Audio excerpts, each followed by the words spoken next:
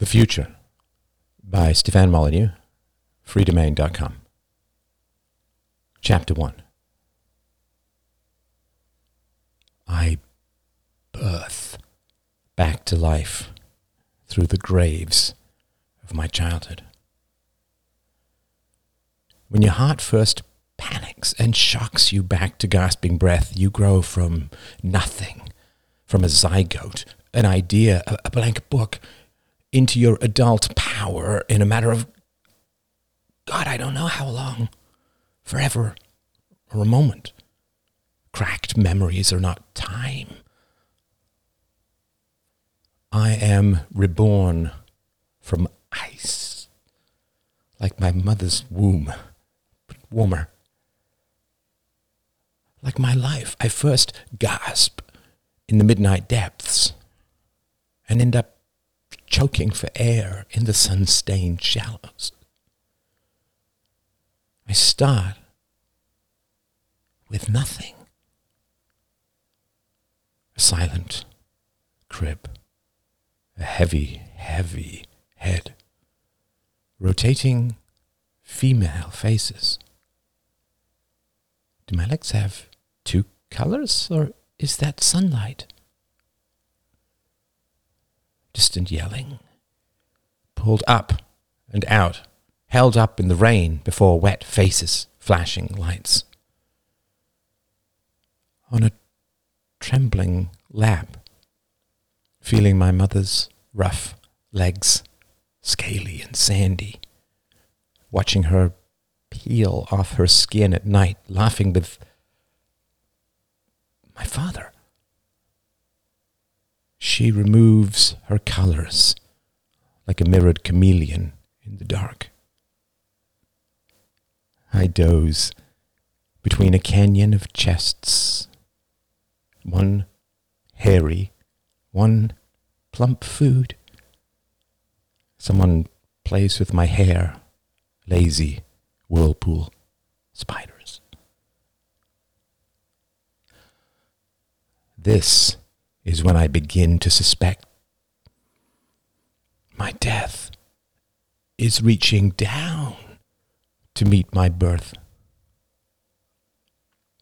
Spiders, chameleons, sun-stained shadows. I would never have had these analogies as a baby. Some claw is reaching down from the end of my life to pull me up from a single cell to a hospital prison.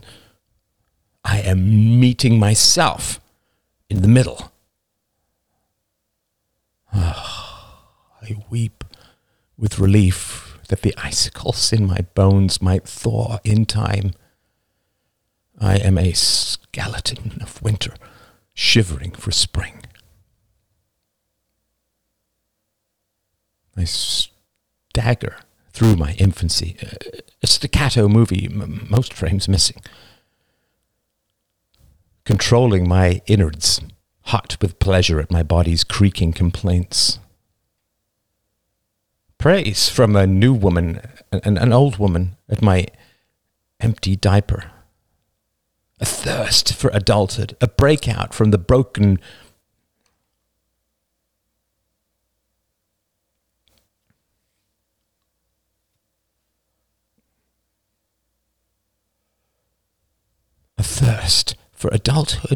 a breakout from the broken baby prison of my inflated flesh, the shameful debased coinage of the newly minted.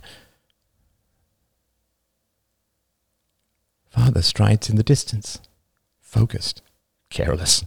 I want to become the little black earbox he treasures. Mother has to disassemble and reassemble herself every day, which means she must break constantly. He mostly rages in the night. The dark kills calm. But I learned to love it, like thunder overhead. Older, in my room with the car wash windows, blue daylight for an instant, trying to jump and hang in the flashing air. I erode, I suppose, in the waiting to exist, in the wasted early times, begging for attention like a dog barking at a cloud. Reaching for distracted parents, I fall out of myself, into waves, into pain. I taste salt and wet and hurt and love. Don't do it. What? Exist? Think? Love?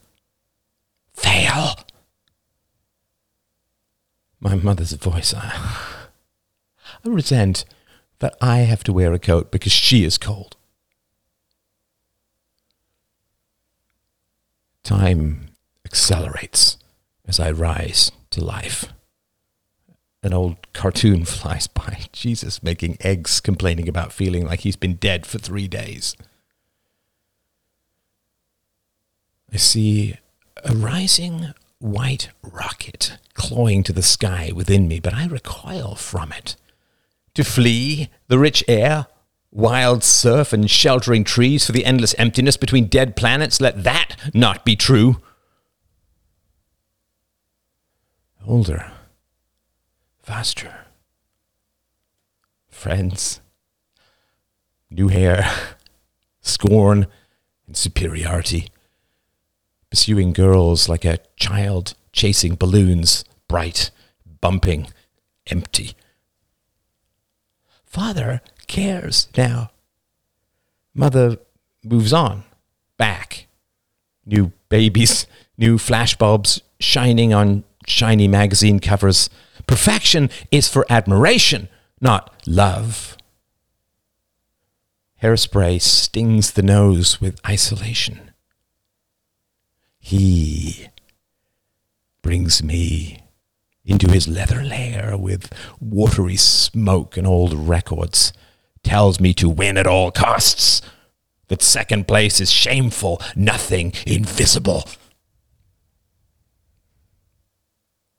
Growing, leaving, scolding scorn, grudging appreciation, great value. I am dizzy. My mind aches from bursting through the sedimentary layers of old time. And then I am free. My mind clears. I taste bile between my teeth. I hate childhood. My thoughts slow and circle, looking for a place to land. I settle into adult thoughts, waiting for my sight to return. Spring begins to thaw my marrow, drape flesh on the winter bones. My friends. What a strange word. I haven't really used it in years. Face rises in my mind. A short boy, freckles, red hair, and blue eyes. Sitting and talking and talking and talking. I try to laugh, but my cheeks are dentist gum numb. Oh yeah. He used to be obsessed with tunneling down to earlier and earlier memories. He passes through my mind, chattering away self-obsessively. Every time he would think he had gotten to the bottom, he would unpeel another one, and then spend hours trying to figure out if that was a genuine memory or just an external story impressed on him by endless repetition. That time that he had fallen asleep behind the couch during a game of hide-and-go-seek, and his hysterical mother had called the police thinking he had wandered off. Was that real? A genuine memory? Or Just another one of his mother's half-smiling, exasperated stories so common in my tribe. The mothers who are endlessly put upon by absolutely normal childhood behavior, particularly from boys. I remember I could never understand why he would want to muck about with such early nonsense. Life is an inverted pyramid. The beginning means almost nothing. The spread of power at the end is everything. And if you get there, who cares what came before? I have always utterly loathed questions without answers. In particular, pointless questions without answers, such as, is this early memory a real memory or an internalized story? What navel-gazing nonsense. Rage will thaw me. I never knew what he was looking for. Back there, down there. I do know that he never seemed to find it. Never seemed to get any satisfaction from this endless circular pursuit. Never broke free of this obsession and went a little crazy, if I remember rightly, after Jane...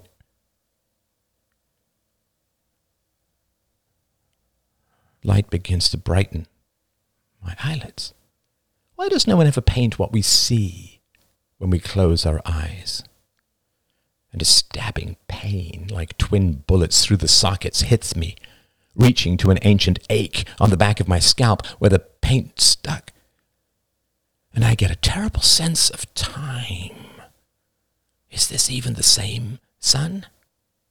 How can so little light hurt so much unless I have slept for 1,000 years?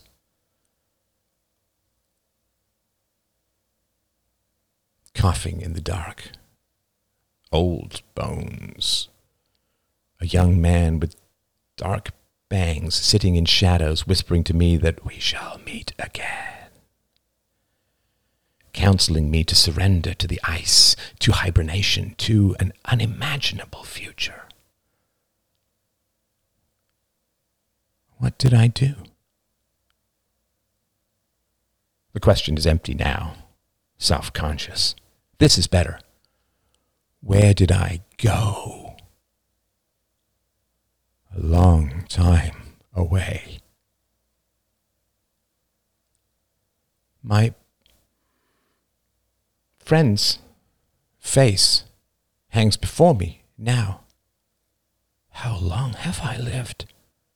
And it strikes me with a great internal church bell of sadness that it is almost certain that his face has vanished from the world, as most of us vanish from the world, in a terrifying waterfall of endless obscurity.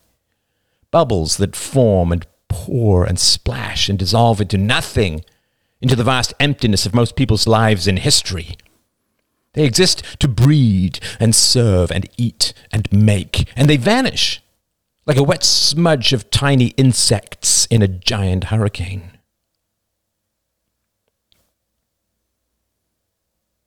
A part of my brain seems to have unfrozen first. A part that was probably frozen for most of my life because, oh, God, it was an important thought. Where has it gone? Sadness about my friend's face having vanished from the world. Ah, yeah, there it is. When my friend was searching for his early memories, it terrified me deeply, although I only experienced that as irritation at the time, that a boy could actually get lost chasing his own memories. The idea of ceasing to exist, of being forgotten, was always bottomlessly terrifying to me. I genuinely believe that if I had not achieved power, I would have had a very tough time even getting out of bed. The pointlessness of eating and breathing and sexing and fitting a jacket and getting a haircut and laughing, when after you were gone, no one would remember your name or your face or what you did, and all of your dreams and unrealized thoughts will have vanished as if you never existed. Even now I can feel the ice forming on my spine, even as it leaves my brain. Utterly terrifying.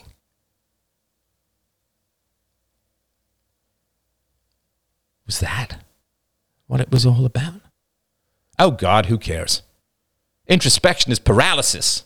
Obscurity is the only real death. The light and agony increases. I'm terrified to open my eyes. The sun is 2 spears in the hands of a hunter. I flee inward, which I hate, but it is the only path away from the pain. Like a vampire. An old door opens. Oh, when was this? When I was a teenager? In my mid-teens? Everyone has that friend who listens to Drum God Rush and takes that fork in the road that leads either to an obsession with Lord of the Rings or Ayn Rand. Listening to Geddy Lee's screech and tinnitus syllables about Rivendell and the virtue of selfishness is a curse that many a beardless youth falls prey to. My red-headed friend gave me a cloth bag full of books on objectivism and kept circling around me at social events, trying to make eye contact, clearly desperate for me to fall under the smell of...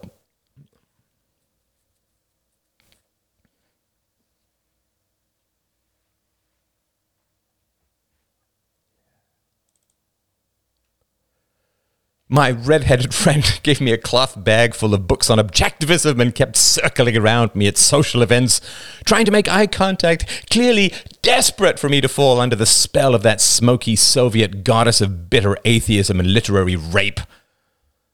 Yeah, the flood of pleasure at his need.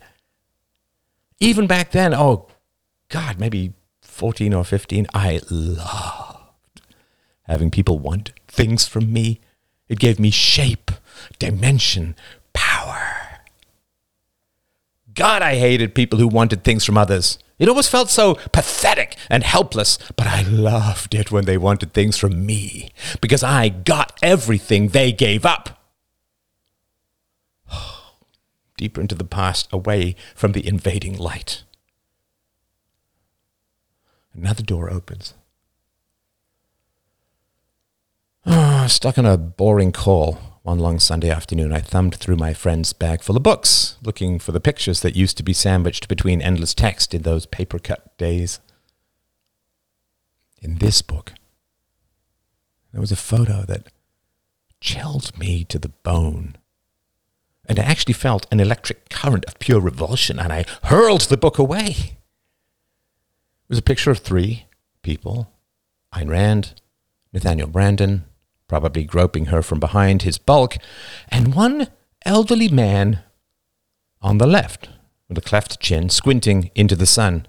Why, oh, why do old people insist on squinting? It just makes them look like loathsome, crumpled wax paper. And the caption under the picture correctly identified everyone except him. He was just an unidentified man.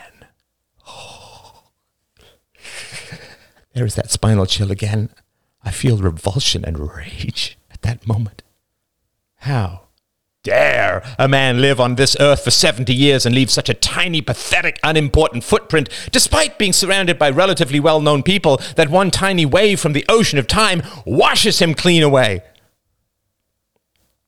The ocean dissolves us like sandcastles. We build, it breaks. Walking into it is death. Oh, God. And now my mother's sentimental voice. Oh, you don't know. He could have had a wonderful family life, done great things in his community, be remembered by hundreds of people, helped hundreds more. What does it matter if someone writing a book doesn't bother to figure out his name? Man alive. What a female perspective. Don't get me wrong. I worshipped my mother, but only because she worshipped my father. And there it is. My father, gone how many years? And really only remembered because of me. I was born into privilege, my mother always used to say. which again was an annoyingly female perspective, because that is not how men work, at least not men who achieve what I achieved. Not that we can't achieve it without women, bless their hearts. Oh, the pain from the growing nuclear orange light drives me from the past into abstractions, man's final refuge from the tyranny of agony. I hated the idea of it. Privilege is a terrible word to put into the path of ambition. Yeah, I was born into money. Yes, I was born into power. Yes, I was born into, well, everything positive and helpful to the pursuit of power that you could conceivably imagine. But the entire point of privilege is to internalize the goddamned word. I remember arguing with my mother as she backed away. If you exile privilege from yourself, it just gets in your way by provoking guilt and paralysis and a horrible sense of self-erasure for the sake of your good fortune. The insult of privilege is just a slow venom response from the biting underclasses. It's their way of having you back away from your own potential for power in horror at your accidental good fortune. It's total crap, and I hate it with every atom of my being. I try to move my arms, and they're trapped, like cylinder porch Christmas soldiers.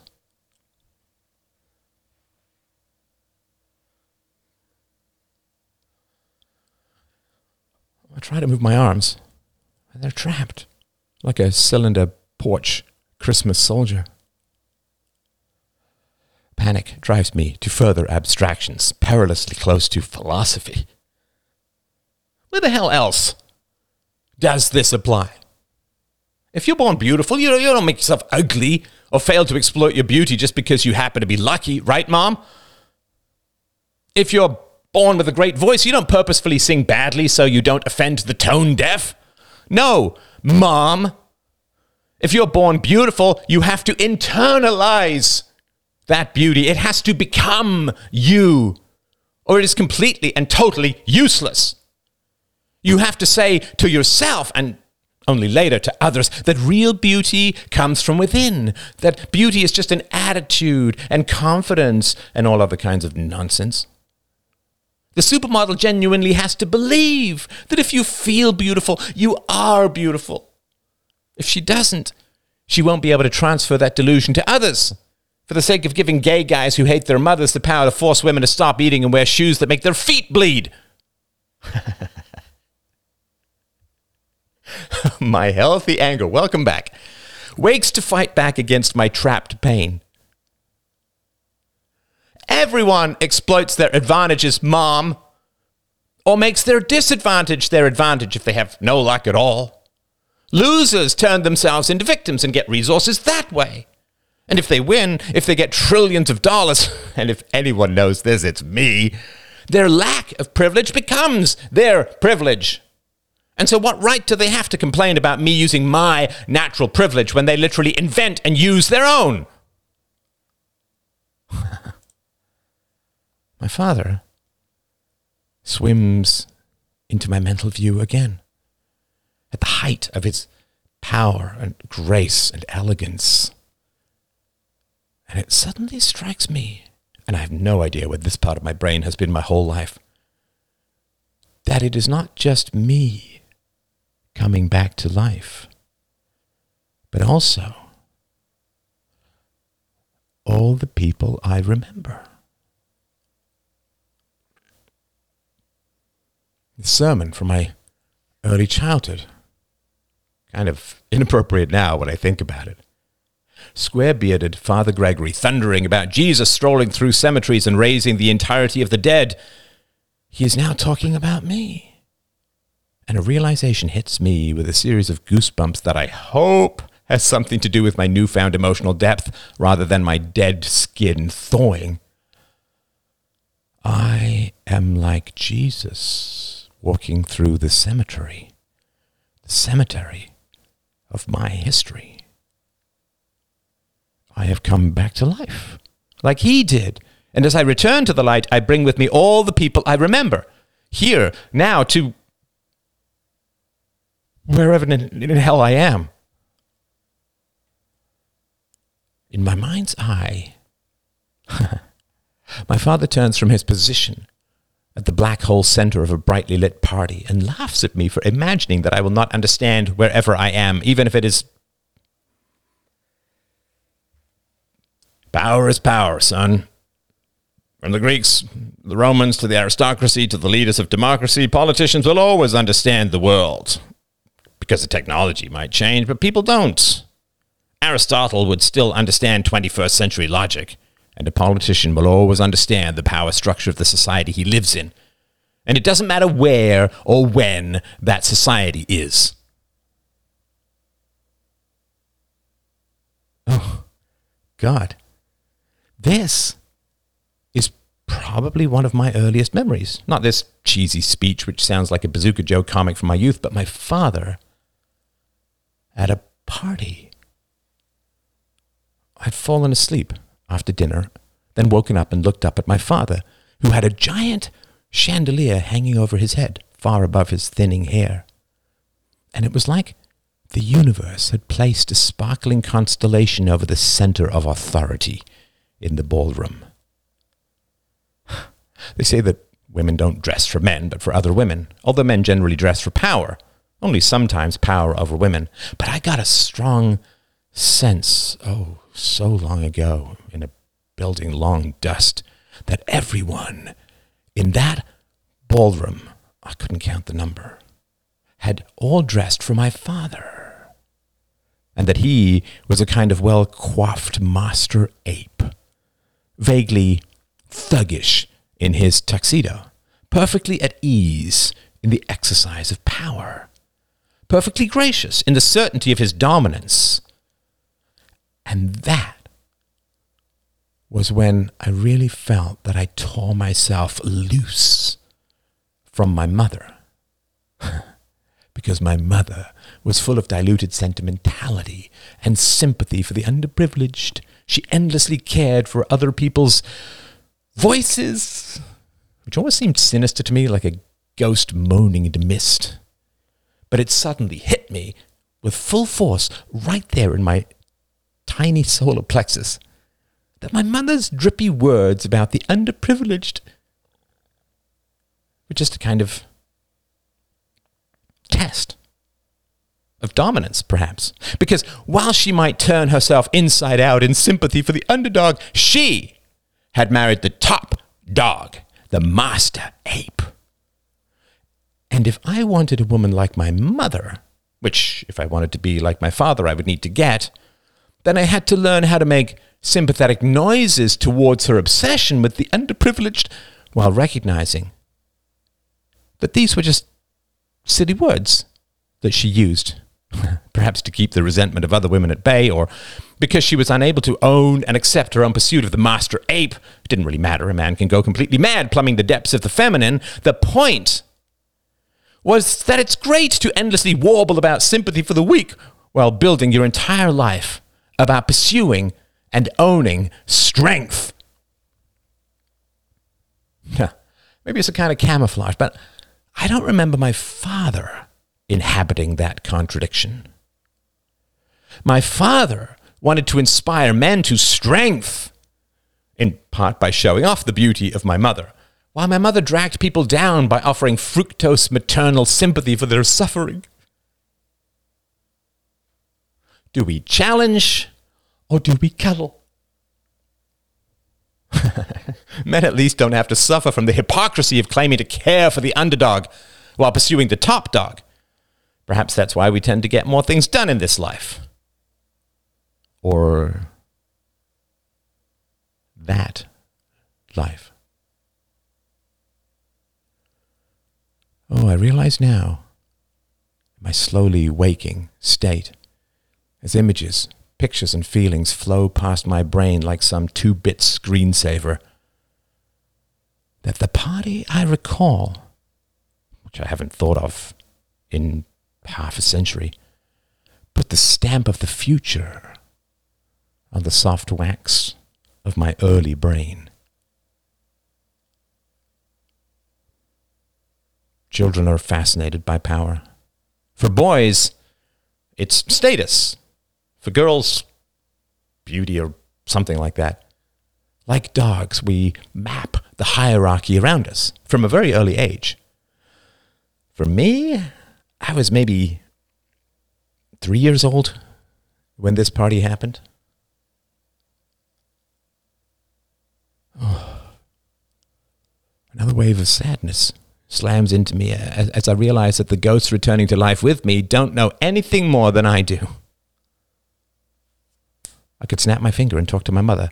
She's lurking in here complaining about my arrogance as usual, while simultaneously stoking the ambition of my father, but I could never get her to tell me how old I was when this party happened, in the ballroom under the sparkling crown of the chandelier. If she were still alive, she would know these things in that bear trap way that women remember relationships and events and timing. It wouldn't be more than 1/10 of a second before she would tell me the place, date, reason, and purpose of the ball, as well as reciting the names of at least half the people who were there.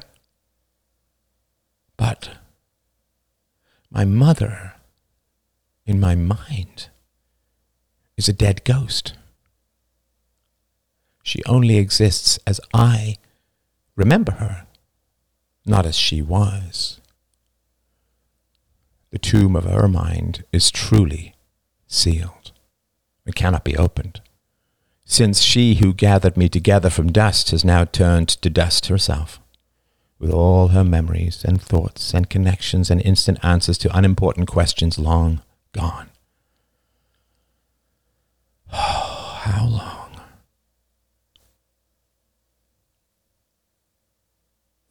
My father wanted to be remembered, as I wanted to be remembered. And I suddenly suspect that the only reason I am still alive is because I was remembered. But thinking about my mother, I suddenly realized that to be remembered is not the same as being alive. We can never achieve immortality because others only remember us as they see us, not as we actually are or were. We cannot even correct those who get our lives and our thoughts completely wrong. We inevitably become a tool for propagandists who can turn us into whatever they want to in order to achieve their goals and their ends, and our prominence in the present might be a giant lever for destruction in the future.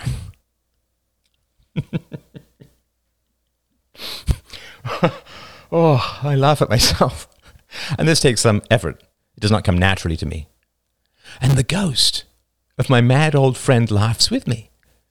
He has come back to life, and where he could not bring to life his own memories in the past, he now lives in my waking memories in the future. He laughs at me because I am tripping over the same tangled roots that took him down. God, no wonder I never spent any time alone.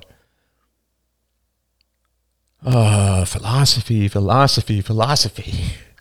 My friend who worshipped Ayn Rand, he kept dribbling on about integrity and virtue and self-sufficiency and not being a, oh God, what was the phrase?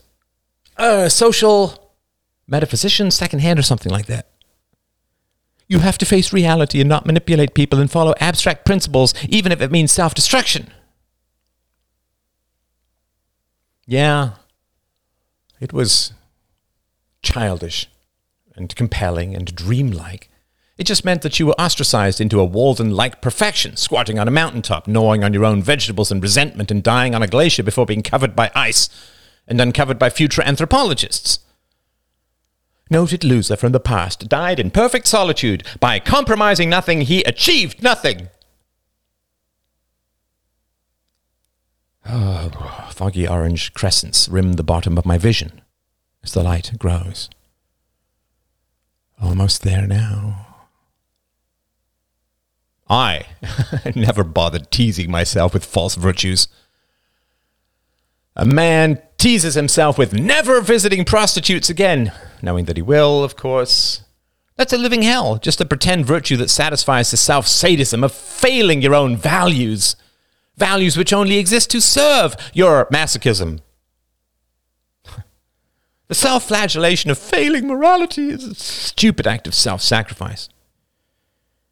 My objectivist friend would lecture me that man's life is the highest value, and whatever serves man's life is the good. And I kept telling him that nothing serves a man's life more than power. When you have power, you never have to beg. You don't even have to ask. All you see are the tops of everyone's heads kneeling to serve you. Your family will never want for anything for 10 generations probably. Ah, he said, but power doesn't make you happy. Oh, mind reading is a ridiculous self-delusion. Could he provide me a long list of men who had power and then gave it up because it made them miserable? We are not angels. We are apes with pretensions. I prefer my philosophy honest, not idealistic, which is to say, masochistic. In my life, I shrugged and moved on, even after Jane...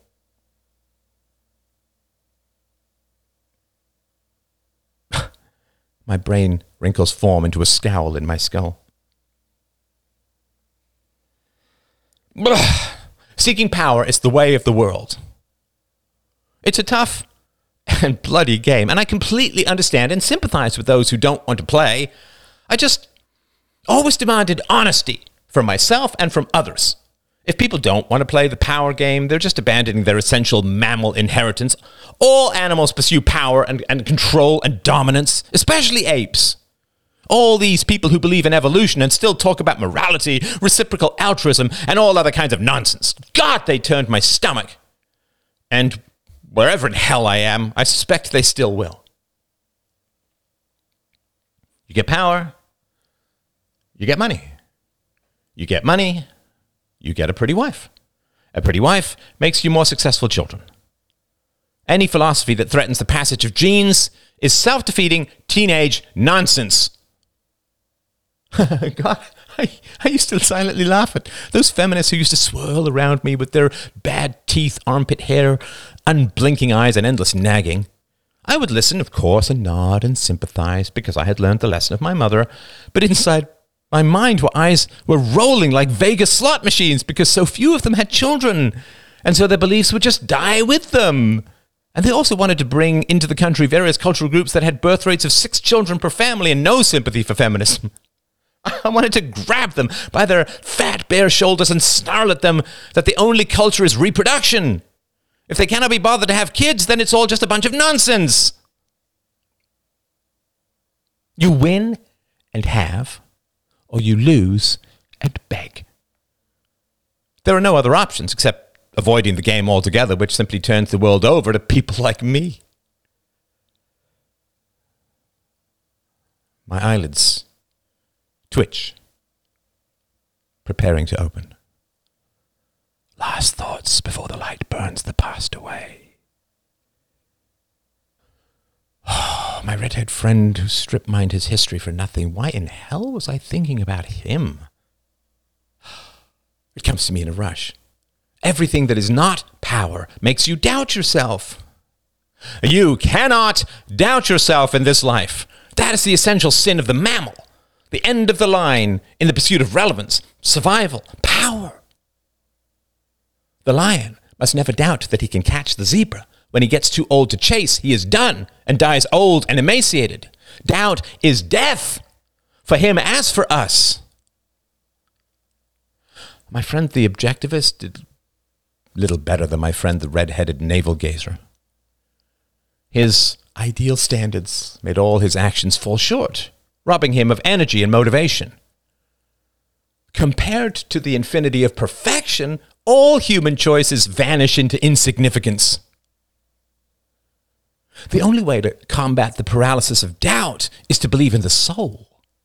That way, you have the immortality of the soul to combat the impossibility of moral ideals. One infinity versus another can at least end in a draw.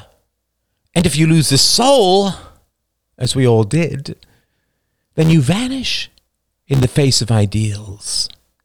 You are not even an insect in the light of the sunset. You are a self-eating atom. The matter of the mammal meets the antimatter of the ideal, and both vanish. I had no idea I had such thoughts within me. I giggle a little. My unfreezing mind has gotten fairly bombastic. I sound like a lantern-jawed motivational speaker, like that giant guy whose name escapes me, who mistook his size and looks for depth and wisdom. And more power to him. I would have done exactly the same thing. I also applauded all the pretty women who rambled on about how the universe will just provide you things if you ask, without noticing that men who want to sleep with them are constantly throwing resources at them. It makes about as much sense as imagining that the universe wants to shower you because it is raining. Oh, I laugh. Because these are just idle thoughts that I never would have entertained at the heights of my glory and power. To compare your ambitions to truth is to rob you of the hypocrisy necessary to achieve power. It would be like me noticing how lucky I was. It would paralyze me. Of course your family is unearned, but power is earned and is worshipped by those who want something for nothing. I laugh again. God, I hope they can help fix whatever has happened to my brain. I seem to have been infected with the paralysis of perspective. My laughter is quickly followed by anger, rage, even, which feels good and familiar, since I know that it comes from my father. I'm beginning to hear voices? Angels? I suddenly fear awakening. Dad. As kids, my sister and I spent one evening watching a spy movie and snacking on After Eight's minty chocolates. One more, only one. But they came in shiny black sleeves, and we kept eating the chocolates and putting the sleeves back in the long green box. We felt with searching fingers for more and more until, with dread, we realized that there were only empty sleeves in the box, and we would get in serious trouble. My sister vomited from sugar or stress, who knows? Oh, my father had a damn firm hand. To be fair, I only recalled him losing control once on the beach when I fell in love. One more memory, just one. My father held a civilized distance from me, as he did from all his children, because he knew that intimacy is just another form of paralysis. My father knew how to hold approval just out of reach, close enough for me to lunge at it, but not so close that I could actually grab it. I would get mild nods and not too bad from time to time, but I always got the impression that I was lacking or wanting, and had to be more, better, faster, smarter, whatever. It was impossible to tell, but kept me moving and striving. When I sang in the choir, I liked to hear myself, but my father would shoot me ferocious looks, which confused me. Why is it bad to be heard? I asked. It's ridiculous. Nothing more. The man was a wall of hieroglyphics. Looking ridiculous was bad, understood. I could get some of the connections. If I looked ridiculous, then he looked ridiculous as a father, and it didn't matter how enthusiastically my mother grinned at my singing and silently applauded with her white-gloved hands. Women were the reward of power, which meant they could never tell you how to achieve it. Ridiculousness was the opposite of power, which must mean that power equaled status. But status was what? Well, I could never ask my father such a question, because his scorn would wither me into atoms. It'd be like a teenage boy asking his father what an attractive girl looked like. To ask what was ridiculous in itself. In my school, a white blonde boy transferred from Germany. His last name was Gerhardt.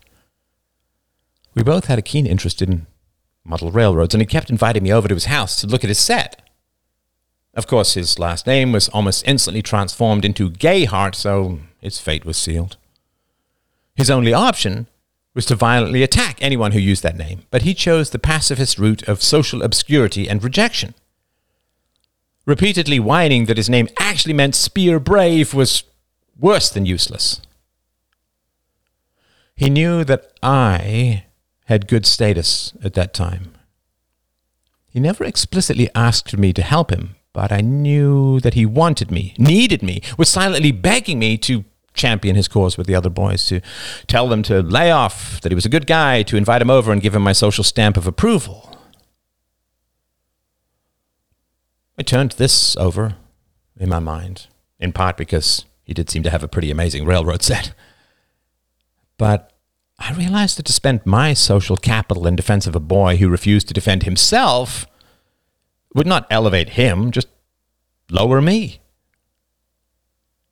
The perversion of his last name was the real challenge to him. Are you a beggar or a fighter? Will you ask for something to happen, or will you make it happen? If you are not given respect, will you force respect out of people? There is no other way to get it. If my father never said no to anyone, he would have no power. It was all very primitive stuff. Many of my friends would say that it was something to rise above, but I could not disagree more. It was something to kneel before and embrace. Why would boys reject a boy who would not fight for himself? For the simple reason that if he had no fight in him, he would be no good in a fight. And all boys spend endless hours preparing for fights, or actually fighting. A boy who will not fight you will never fight with you. So he is useless in battle and must be cast aside. My mother, of course, insisted that I take Gerhardt's side. And I was considering this, since I clearly lacked the testosterone I was about to gain through puberty, when my father snapped at her over dinner one night, "Would you want our daughter to date this loser?" This is really the ultimate comeback. And my mother's cheeks flushed red with humiliation and pleasure, a depth of complexity and contradiction that I veered away from in my mind, like a pirate ship dodging a wide and bottomless whirlpool. Femininity is a constant test. Only weak men resent that fact. Few women are more unhappy than those who get exactly what they claim they want. You cannot raise the status of other people. Trying to simply further reveals their low station. If you have to raise a ship, it is clearly already underwater. Did I ever feel sympathy or pity for Gerhardt? I think to feel sympathy, I would have had to imagine myself in his position, which was impossible since I was expertly navigated away from ridiculousness by my father's close-up scowls and distant praise. I suppose I could have gone one step further and imagined my life without my father's guidance. But that would have meant toppling out of my own brain into a void of otherworldly considerations. It would be like trying to inhabit the inner thoughts of some ancient mystic on the chilled peak of a lonely mountain. A mere smudge in the sunrise. It would just vault you out of yourself without giving your mind any place real to land. I realize it now with a sudden rush, that I was, in my own way, attempting to guide Gerhardt in the same way that my father was guiding me. I would not give him praise or support if he refused to fight against his own humiliation, because that would be to give him praise for weakness, which would give him relief in the present while harming him in the future. I did see his family once at the mall.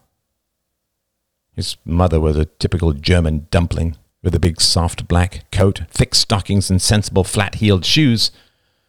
His father was trying to screw a lens onto a camera, contorting his body into a cut marionette caricature of a human form. Oh, the shamelessness and indecency of such a public spectacle. The very opposite of the strong consciousness of ridiculousness essential to the pursuit of power told me everything I needed to know about Gerhardt's potential, his future. If he could never tell his father how ridiculous he was, he would never be able to defend himself. If he did tell his father how ridiculous he was, he would be damning his mother's pathetic standards. He would be damning the grandfather who so poorly raised his own son, provoking an aggressive pity response from his dad, and the whole house of cards would come sighing and folding down. Most people are trapped in ridiculous family structures. Thinking you can guide them out with a smile, a leg up in the social strata is a mad delusion, and speaks to such poor judgment that it does not help them, it just kills your trust in your own abilities. The lion does not teach the mouse to hunt.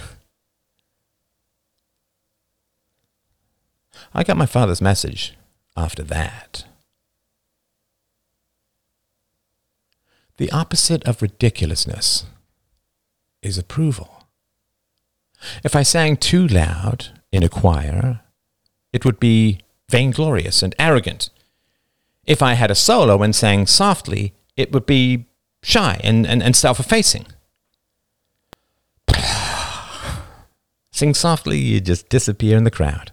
Blend into the background like a thumbprint face in a child's painting of an audience. No, because I was powerful, because I was in charge, because I reached the summit of my profession, because I was important and had resources, because I was Lewis Staton, the President of the United States of America, I was able to live this long and come back to life in this way. And I feel very strongly, deep down in my testicles to be honest, that I will rule this future, my present, just as I ruled the past. And the rational philosophers of my youth will remain nothing, while I will stride the world like the colossus I once was and will be again. I clench my jaw and open my eyes to gaze on the world I will own again.